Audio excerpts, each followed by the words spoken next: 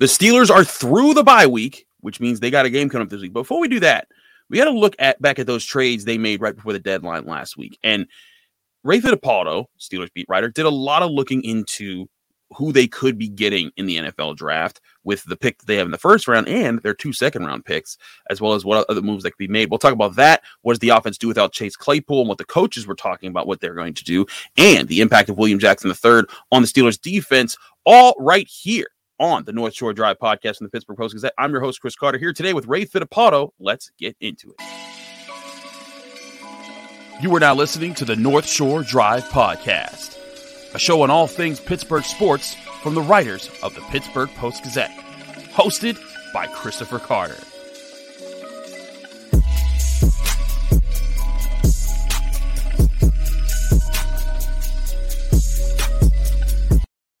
And welcome to the North Shore Drive podcast. I'm Chris Carter. He's Ray Fittipaldo, and we are here from the Pittsburgh Post-Gazette, breaking all things down for you on your Pittsburgh Steelers today. It's an all-Steelers show today. Remember, you can find the North Shore Drive podcast on Monday, Wednesdays, and Fridays on Apple, Spotify, Google Podcasts, and YouTube. If you see this video on YouTube, like the video and subscribe to our channel to get all of our Pittsburgh Post-Gazette video content. And today's episode is brought to you by the Acrisure Fan Advantage and the power to project one of our Post-Gazette Steelers beat writers into your home or office. By using augmented reality, you can get an exclusive pregame breakdown from a Steelers expert standing right in your living room. Get the latest insights on starting lineups, key matchups, and critical stats at post-gazette.com/Acrisure Fan Advantage. No apps or downloads. Just inside either access to Steelers updates at post-gazette.com/Acrisure Fan Advantage and get a real edge on this week's action. Ray, first, before we get into my main topic here, what does one Steelers beat writer do when they get a bye week? Rake leaves, cut the grass, go to Costco, all that sort of stuff, Chris. Nothing exciting, I can tell you that. So you don't fly to some beach and just chill and just like look at the ocean for 2 days? No, you got to get those NFL paychecks to do those kind of vacations. I hear that. Okay. Bray, you wrote a very interesting piece for the weekend for the Post-Gazette about what the Steelers could get draft capital-wise. Now, just to remind people, the Steelers did make trades last week right before the deadline, trading Chase Claypool away for a Chicago Bears second-round pick, their actual second-round pick, not the one they got from the Ravens for Roquan Smith. They also traded away William Jackson, but for virtually nothing. It was a swapping of 6th and 7th round picks in 2025. Who cares about that? But the big thing is, one, I want to ask you, was that the right value for Chase Claypool? Was that more than what you expected? And what does this move do for their upcoming needs in the draft? Yeah, I mean, listen, to get what's probably going to be an early second round pick, probably somewhere, top 40 to 44 pick. I mean, to me, that's a no-brainer. If you're Omar Khan, there's no way you can't do that deal. The way I look at it is Chase Claypool was the number 49 overall pick of the 2020 draft. You basically use him up for 2.5 years. You see what you have in him. You come to the realization that he is basically a number 3 receiver, and then you flip him for a draft pick that you need to rebuild your roster. And, oh, by the way, you're going to get an even higher selection than what you used to draft him originally. So for me, I think it was a great job by Omar Khan to maximize his value there. And, I think, once this thing gets going in the offseason, I know we're going to talk about this later in the show, but you got cornerback to address. If you see the way this secondary has played in the first 8 games of the season, you got O-line and D-line you got to shore up, and you got a whole host of other positions that need some attention too. So, 3 draft picks likely, in the top 45 picks or so. That's going to be key for Omar Khan and Andy Weidel as they try to rebuild this thing starting in February. That is huge, and I think there's always the talk about what's most important in the Steelers. For years, we always talk about best player available, but if they draft anywhere near the top, like in the top 15, because again, I'm not one to think that they're going to finish with just 2-3 wins on their schedule. I don't think that they're going to have a top 4, even 5 pick. They might get in the bottom of the top 10 if they stay on their trajectory. I look at their schedule and think they got a chance here. But even if they pick at 15, you're gonna have chances one to move up and go get it with that extra second round pick, and maybe you use some extra of that capital. But B, this is a position that you're not really in it. It's really in if you're the Steelers. And say you are in the top 10, you get a shot at a guy like a Will Anderson from Alabama, a Jalen Carter from Georgia, or Brian Brees. Jalen Carter and Brian Brees, of course, defensive lineman who could beef up there, or Peter Skoronski at offensive tackle. If you're the Steelers right now, Ray, what is there a position that you're prioritizing over all else? Well, here's the way I look at it, Chris. Let's say they get the number. I'm just going to pick a number. Let's say they get the number 8 overall pick. Okay. So you have to look at the value when you're picking in the top 10. If there's not a franchise left tackle there, then I'm probably not going to pick an offensive lineman. Right. You're not going to pick a center in the top 10. You're not going to pick a guard in the top 10. And there's some speculation out there. It's very early. But Skoronski, who's played left tackle, could end up being a right tackle or a guard in the NFL. So I don't know that I'm going to spend a top 10 pick on an offensive lineman if it's not a franchise-type left tackle that you could plug in there for 10 to 12 years. Defensive line, yes, I would spend a top 10 pick on a defensive lineman, on an edge, maybe even a corner. The corners are kind of – yeah, they can be so up and down. Yeah, I mean, you got Sauce Gardner this year. Everybody, go out and get Sauce Gardner. Then there's other years where Vernon Hargreaves was a top 10 pick. Yeah, he was a top pick 5-7 years ago, and he's basically been a average. full bust. Yeah. So, I would be looking at edge. I would be looking at defensive line, possibly a franchise left tackle, and after that, I think you could probably address cornerback later in the draft. You could address a lot of other positions later in the draft. But if you're picking in the top 10, Chris, you got to get an impact player. You got to get a guy who's going to come in here, be a possible all-pro, Pro Bowl type of player when you're picking that high. It doesn't happen very often. Last time they did it, they got Ben Roethlisberger. You didn't want to talk about the last time they picked in the top 15, Marquise Pouncey. I mean, that's the difference between picking in the top half, top 15 of the draft, and then when the Steelers have picked 16 to 32, like they have for most of the past decade. It's a huge difference in the quality of player that you might be able to get. Right. And also I think the difference will be here is they aren't reaching for one player. Like when they traded up to get the 10th overall pick to get Devin Bush, that was because they tried the year before to get linebackers. By the time they got to their pick, all the guys that they wanted were gone. And that was definitely a desperation pick to replace the emptiness that was left from Ryan Shazier's injury. But this is a situation like you're right. They could look at so many different options. And I know there's probably some listeners out there that are thinking, whoa, wait, Ray, what? Wait, edge rusher? They got TJ Watt and Alex Highsmith. Great. What about this? You know that you have a good shot at Will Anderson Jr. Or some of the other edge guys out there, because he's not the only one. There's Miles Murphy out of Clemson. There's Nolan Smith out of Georgia. There's Tyree Wilson out of Texas Tech. There's a lot of guys out there you could put there. What if hey, we're getting one of those guys with that first round pick, and let's say Alex Highsmith finishes on a similar pace that he's been on. He gets 6.5 more sacks in the season. He finishes with 13. Then he's an edge rusher that other teams might look at and say, maybe we should be coughing up a draft pick for this guy so that we don't have to get into an auctioning war with him in free agency after next year. Is that a move you think the Steelers consider? Yeah, absolutely. I think what you saw this past week with Omar and the way he handled this trade deadline, I think anything is possible. But whenever you have a chance to get an impact playmaker at a position such as edge, which we all know is so important for this defense. And we'll see how that changes with Andy Weidel in charge of the draft. I know he's been more into interior linemen if you look at his history. So, you could sort of make an argument of which direction they might go, but you're not going to turn your back on a guy like Miles Murphy or Anderson if he's there in the draft.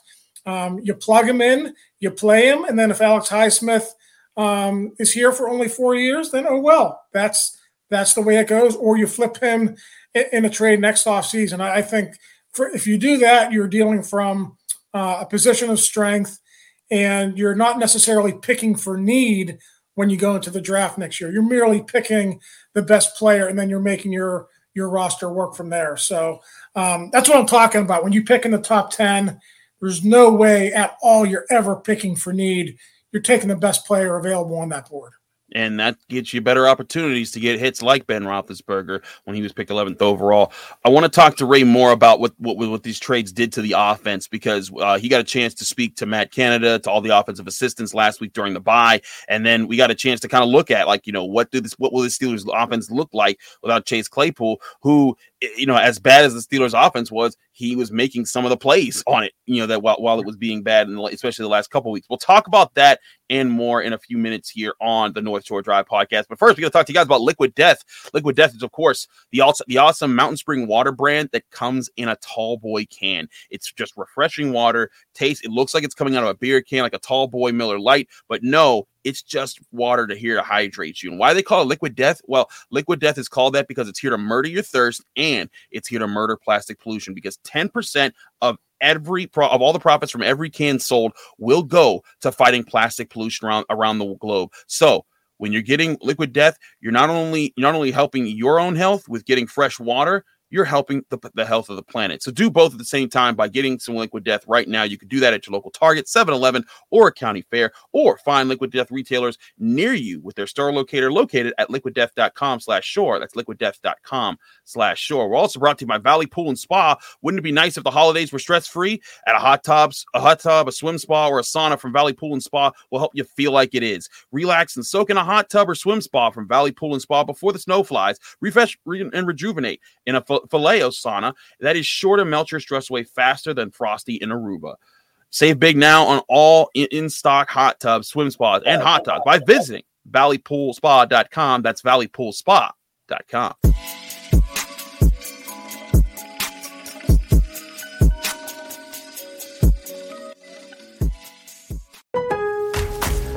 Llegaron los Pro Paint Days a Lowe's. Desde ahora hasta el 16 de junio, los miembros MVPs de Lowe's reciben un 20% de reembolso en pintura con una tarjeta de regalo electrónica de Lowe's por compras de pinturas elegibles de $100 o más. Lleva la nueva y exclusiva pintura HGTV Home de Sherwin-Williams Spec-Rite para interiores. Lowe's sabe de pros. Aplican exclusiones, restricciones y más términos. Visita lowes.com/L/Pro Loyalty Terms. Sujeto a cambios.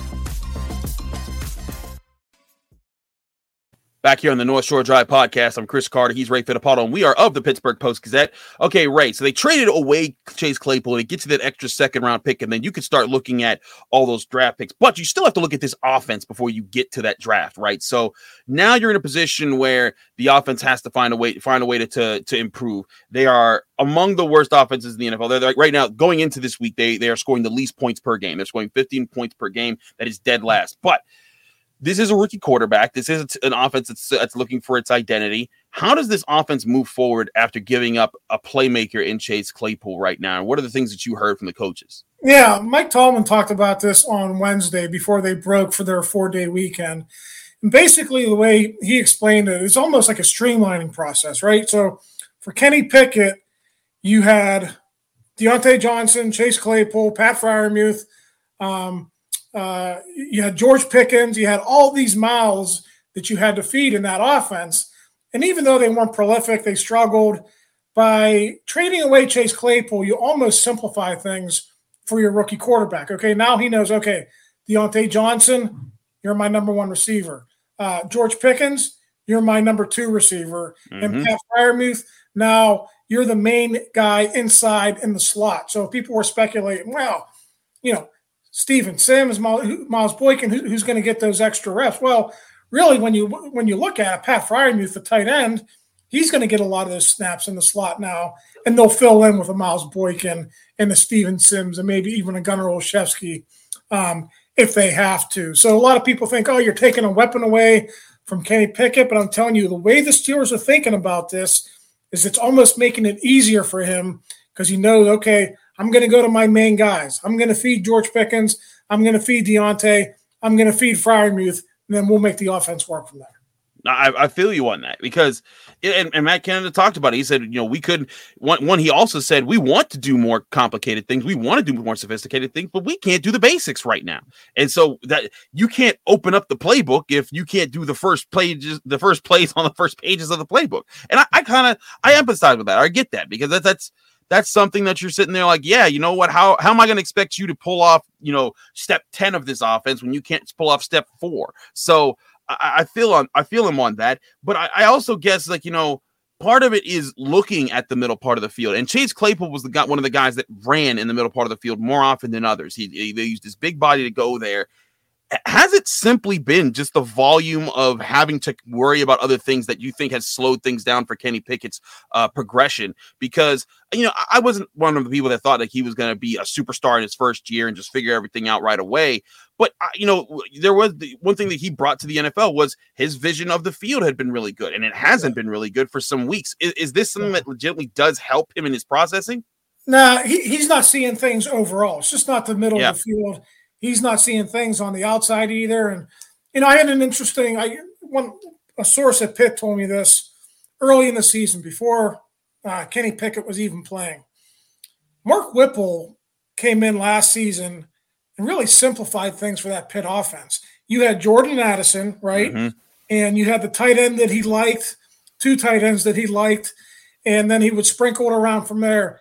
He had very much defined reads in that offense. Really first and second reads, and he wasn't going much beyond that. Now, every NFL quarterback is going to have to go to 3, 4, and 5, and eventually Kenny Pickett's going to have to do that. But if the Steelers in the second half of the season can simplify things for him just a little bit and just maybe break it down to where he was a little bit more comfortable last year, and then that whole picture will develop down the road, right? Reading your progressions, your third and fourth and fifth receivers, then that's going to come with time. But I think they got to find a way to simplify things for Kenny right now. Mark Whipple did it last year, and I think Matt Canada and that offensive staff have to find a way for him to do it this year as well.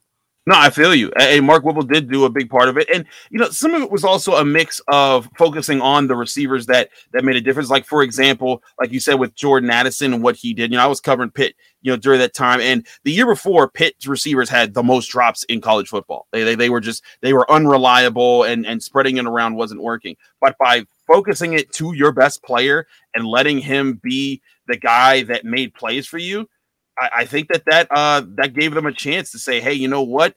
Let's simplify the game. Let's get it to the playmaker. And then eventually, we'll dial up to play to Lucas Krull or Taysier Mack or some things like that. And that allowed him to kind of be more comfortable. And maybe that is the ticket here. Because, frankly, one of the things that we say after every game, Ray, right now is, where are the targets to George Pickens? As good as this kid has looked, as much of a playmaker as he looks, why isn't he getting the ball? I vibe with this. I understand this, because if this means that he's getting more targets, I think it might be something that could help the offense, even though they did lose a player who could be a playmaker in Chase Claypool. Yeah, and it's almost like Kenny Pickett has to learn how to trust his playmakers as well, because there might be he's missing open receivers. We all know that. We all look at the games afterward. He's missing guys, but there's also going to be situations when you have 6'4" George Pickens, and a guy might be running with him, but you got to know that you're going to give your guy a chance to go one-on-one and to make a play for him too. So, that's something that I think the Steelers offense has to explore as well. Talking to Mike Sullivan last week, I think this was on Tuesday, and he said Kenny Pickett's accuracy on deep balls hasn't been there. So not only does he have to look at these guys more and just in his head think, okay, I'm going to give him more of a shot, he's got to be more accurate when he does take those shots. And Sullivan also said, he's got to put the ball in places in the short and the intermediate game so they get runs after the catch too. That's important. But Kenny Pickett just hasn't been as accurate as you need to be a dangerous offense down the field.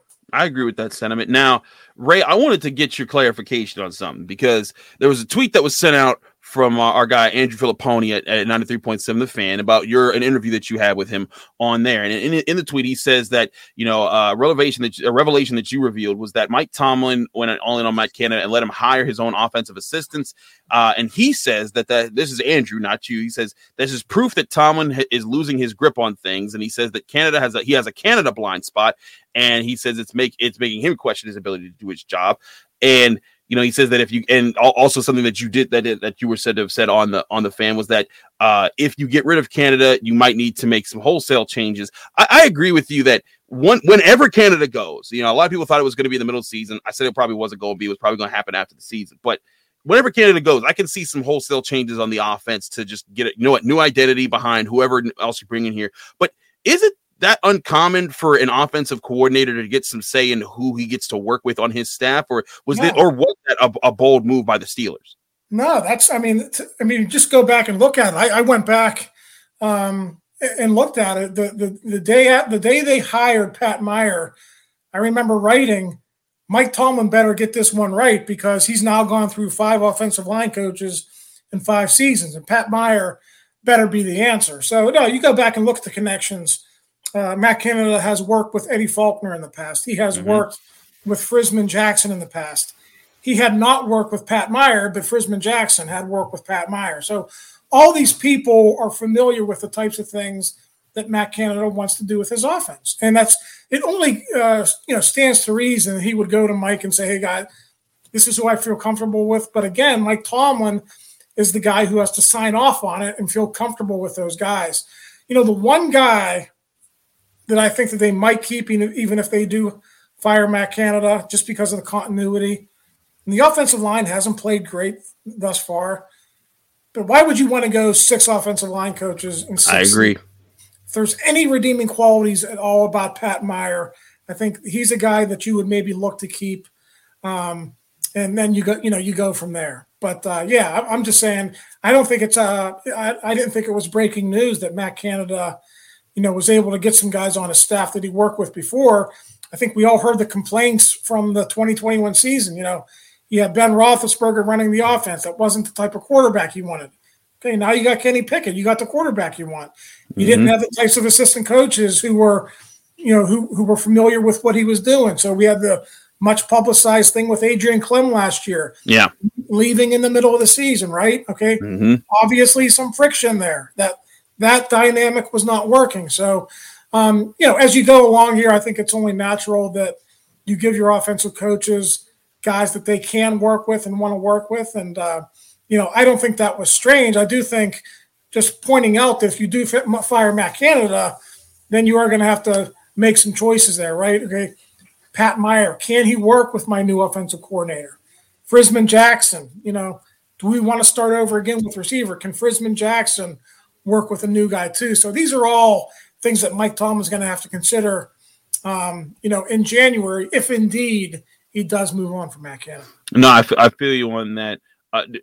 In your mind, Ray, if you were to assign percentages to it, what's the percentage that Matt Canada is the offensive coordinator of this team next season? I mean, I can't go higher. I can't go higher than 5%, Chris. Higher than 5? I thought you were about to say 50. I was going to say, higher than 5. So he is gone. How do you keep him? I'm with you. I'm not. That's not me challenging you, Ray. That's me just being like I thought you were gonna play like you were gonna play like I'm playing back. I'm gonna put some money on this number over here in roulette and this number. No, you're just saying all chips. This guy is out of here, Chris. If you're last in scoring, if you can't run the ball any better than you ran the ball 5 years ago, if your number one receiver doesn't have a touchdown, which he doesn't through 8 weeks. What are we talking about? I thought that Mike Tomlin maybe should have moved on after last season, and he brought him back. So anything is possible. Don't listen to me, but if you want a percentage from me right now, I'm going to say 5%. My last thing on the offense before we rotate to defense in the next segment: is there a chance that the uncertainty at the quarterback position is the reason they're with Matt Canada right now in the first place? Because when Randy Fichtner was gone, right? Ben Roethlisberger was still going to be around for another year. You don't know if they're drafting a quarterback. Was that uneasiness the reason that they kind of just they almost had to go with Canada, or was it even if Ben Roethlisberger was in his prime, Canada was just going to be there anyway? There was nobody else that was coming to Pittsburgh. I think Mike Tomlin wanted to give Matt Canada a chance to run his offense with a mobile quarterback and to see what it looked like without Ben Roethlisberger running the show. That's what I think. I mean, even though a lot of signs pointed towards things not working last season with Matt Canada, I do think Mike wanted to give him a chance. And let's say, hey, more than one season. Okay, now you got 2 full years. This is what you are after 2 years. Then I think maybe Mike or whoever makes that decision would feel more comfortable that they at least gave it, more than 1 year before you made that call. All right. I hear you on that. You know what? I will ask one more thing. I apologize. I keep sticking with this. The theory that Mike Tomlin is only doing this for Matt Canada because Dino Tomlin went to Maryland. What's your take on that? I mean, that was so long ago, Chris. I know there's a relationship there. And, there's probably some good feelings between the two because he gave him a shot. I know, Dino wasn't a guy. If you look back, I think, was Dino a 3-star? He was a 3-star. He had an offer from Pitt. He had offers from Iowa State, and he chose to go to Maryland after Matt Canada was gone from there. Yeah, so he had some other Power 5 offers, and it wasn't like he was.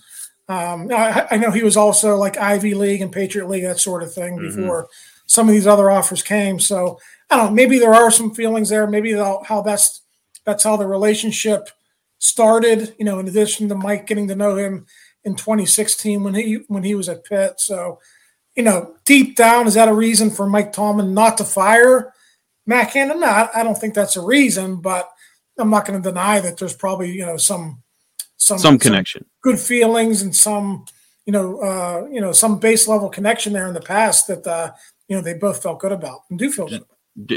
Just curious there. I feel you, like there's like definitely like I know that guy, and I'm not gonna I don't hate the guy, or might even like the guy, but the people that push the narrative that like that's the only reason that Matt Canada is still around, I think that's going a little bit too far. I think there's other reasons for that. But anyways, we got to talk defense because there was a trade on the defensive side of the ball to get a new cornerback. We'll talk about William Jackson III and Ray's outlook on that situation. But first, we got to talk to you guys about Yinzers in the Berg. Yinzers in the Berg. Listen up. This is the place where all you Yinzers can go get your new Pittsburgh sports gear. And look, I know it's rough. The Penguins have lost 7 straight. The Steelers are 2-6. All gloom seems tough right now. But guess what? The way to help fight that is to show you support for your black and gold. No matter no matter what their record it is, you're sticking in with your guys through thick or thin. And the best way to do that is get some new Pittsburgh gear at Yinzers in the Berg. And it's easy to do that. Just go to their 2 strip district stores where you can find all of their legendary gear. Also, there's their online presence, YinzersPGH.com. That's YinzersPGH.com, where you can get all your Pittsburgh sports apparel, accessories, and much, much more at Yinzers in the Berg at, again, YinzersPGH.com.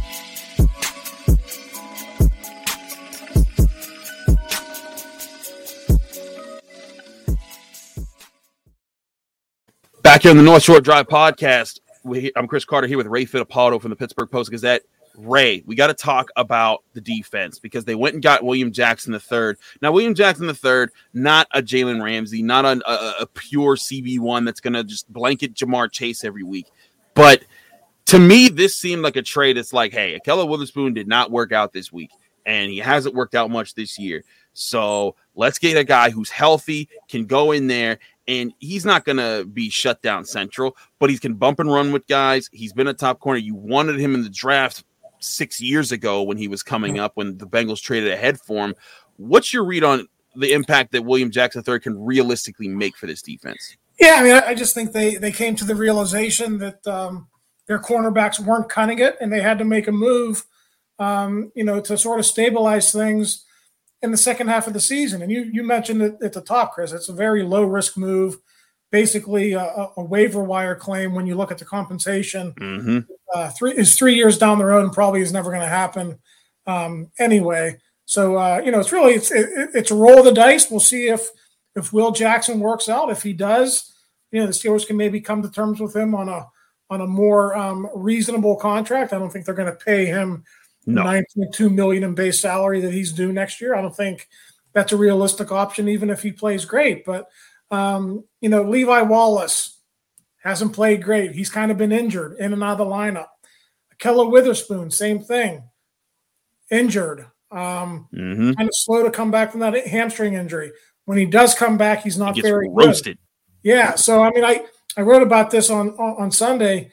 You can get out from under both of those contracts with a total of $3 million in dead cap hits if you want to move on from both of those guys. So, and Cam Sutton's an unrestricted free agent after the season ends. So you have issues at cornerback one way or the other. I think the second half of the season, they got to figure out who they want to go forward with. Do you want to sign Cam Sutton to another mid-level contract, maybe with designs on him eventually becoming a slot corner, maybe not an outside corner? Do you want to do that? Or are you happy with Cam Sutton? Maybe you pay him $5 million a year again and just, you run it back with him. But I think Wallace isn't cutting it. Witherspoon isn't cutting it. We'll see if Will Jackson cuts it, but I think we talked about 3 of those picks in the top 40 next year. I think one of those definitely has to be a cornerback, Chris. And an outside cornerback, because you know what? Outside cornerback. You got to address that. And the only way you do that, you can't be taking flyers on guys like Justin Lane and pick 80 or 90. You can't do that. You gotta get guys with pedigree, and those guys come in the first and second round. And for the first time since Artie Burns, I think you got to do that. But I'm not saying first round, but I'm saying once in those top 40 picks, and you got 3, I think you got to draft a corner. No, I'm right with you. I mean, you could get a guy like, if you go super early, like South Carolina's Cam Smith, he's a guy that, he has the athleticism. He makes really good plays in the ball. You could wait later and get the guy everyone's talking about, because of the obvious connection to the Steelers, and Joey Porter Jr. for Penn State. You could probably get him in the second round. There's a lot of guys out there that you open the door to by getting that. But looking at this, I think it makes a lot of sense to keep Cam Sutton, because that dude could still play in the slot and play outside and kind of help you. And he knows your defense. And, I think he's a good tone setter, for that group. He's not the best playmaker, out there, because he drops a lot of interceptions, but he's in position. I think he's feisty. He challenges guys around the field. I think all of those things are good, but you still need a playmaker. You need a guy who can take away, who can match up with Jamar Chase and give him a hard time. And, William Jackson III, I think, is better than a Keller Witherspoon at that, because I think he bumps and runs a lot better. Well, I was talking to guys who have, watched him with the Washington Commanders and watched how he's grown as a player. And I think there's a sense that he can bump and run better. He's not a good zone corner, but, he's going to give you that aspect of it. But you need a guy who does everything. And that might be the answer in the draft in the long run. But I think the biggest concern that everyone has is this the week that TJ Watt finally comes back, Ray? Jerry Dulac reported on that, earlier in the year. He said that's when he's coming back. Yeah. Is it the week that he comes back, Ray? And do we see an immediate impact with him being back on the field against the Saints? Oh, yeah. He's coming back, and TJ is going to come back close to 100%. So I think you're going to get the full TJ Watt, and that's going to be a huge thing for that pass rush, right? I mean, Alex Highsmith is going to be better. Cam Hayward's going to be better. All those guys in the front are going to be better because of TJ's presence. And let me just go back to the secondary for one thing. Sure. It happened. TJ got injured, and one positive that might come out of this is you go into the offseason now knowing, okay, we saw what our corners look like without a pass rush. Maybe last season you look at the Witherspoon signing, you're like, he played pretty well. Right. He got some turnovers, right? Let's see what he can do again. Now your corners are not good enough. So you go out, hey, let's see. Next season, the pass rush is back to what it is. You still go and add a playmaker that's going to make your defense that much better. You're not going to be fooled by any of those guys anymore. So that's the one positive that comes out of this TJ injury. I think it really put a spotlight on how I don't want to say how bad their corners are, but how they can improve in that area. I think that's one good thing that came out of this TJ Watt injury.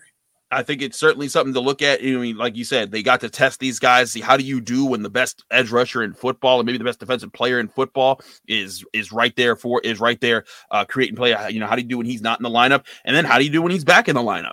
I think that's certainly a concern. That's something that you could take out of this. And again, for Cam Sutton, he was probably the one guy who did not falter as much in this situation. A lot of teams tried to go at him. He, statistically, when you look at Pro Football Focus and their charting of, targets and completions allowed and what was allowed after that, Cam Sutton's the best of that group. And to me, that's a veteran. You've drafted him, you've developed him. He's been in your locker room. If I'm Mike Tomlin and I'm Omar Khan and I'm drafting a young cornerback to come up in this defense, it might help having a guy like that who's been part of this defense to kind of help that guy bring himself along.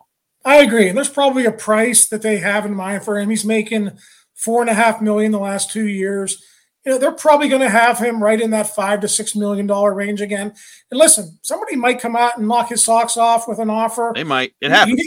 He didn't go to free agency last year, right? He was one of these guys who signed, I think, 2 or 3 days before free agency began. So we'll see what he wants to do this time around. Maybe he does want to go test the waters. But if he's in that $5 to $6 million range, and like you said, they are going to draft a young corner to be that number one guy, I agree with you. Cam Sutton is the perfect guy to sort of keep around to do that.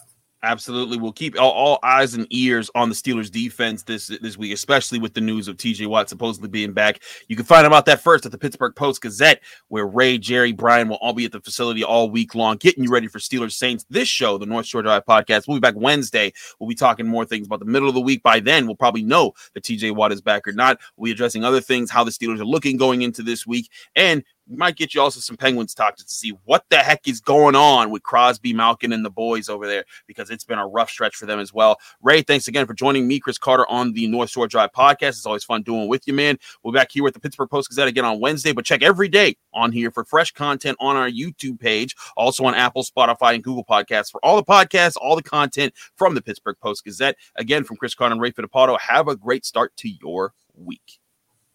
Thanks for tuning in to another episode of the North Shore Drive podcast of the Pittsburgh Post-Gazette. If you're watching this video on YouTube, please like the video and subscribe to our YouTube channel. For 6 months of digital access to post-gazette.com for just $6, click the link down below in the description.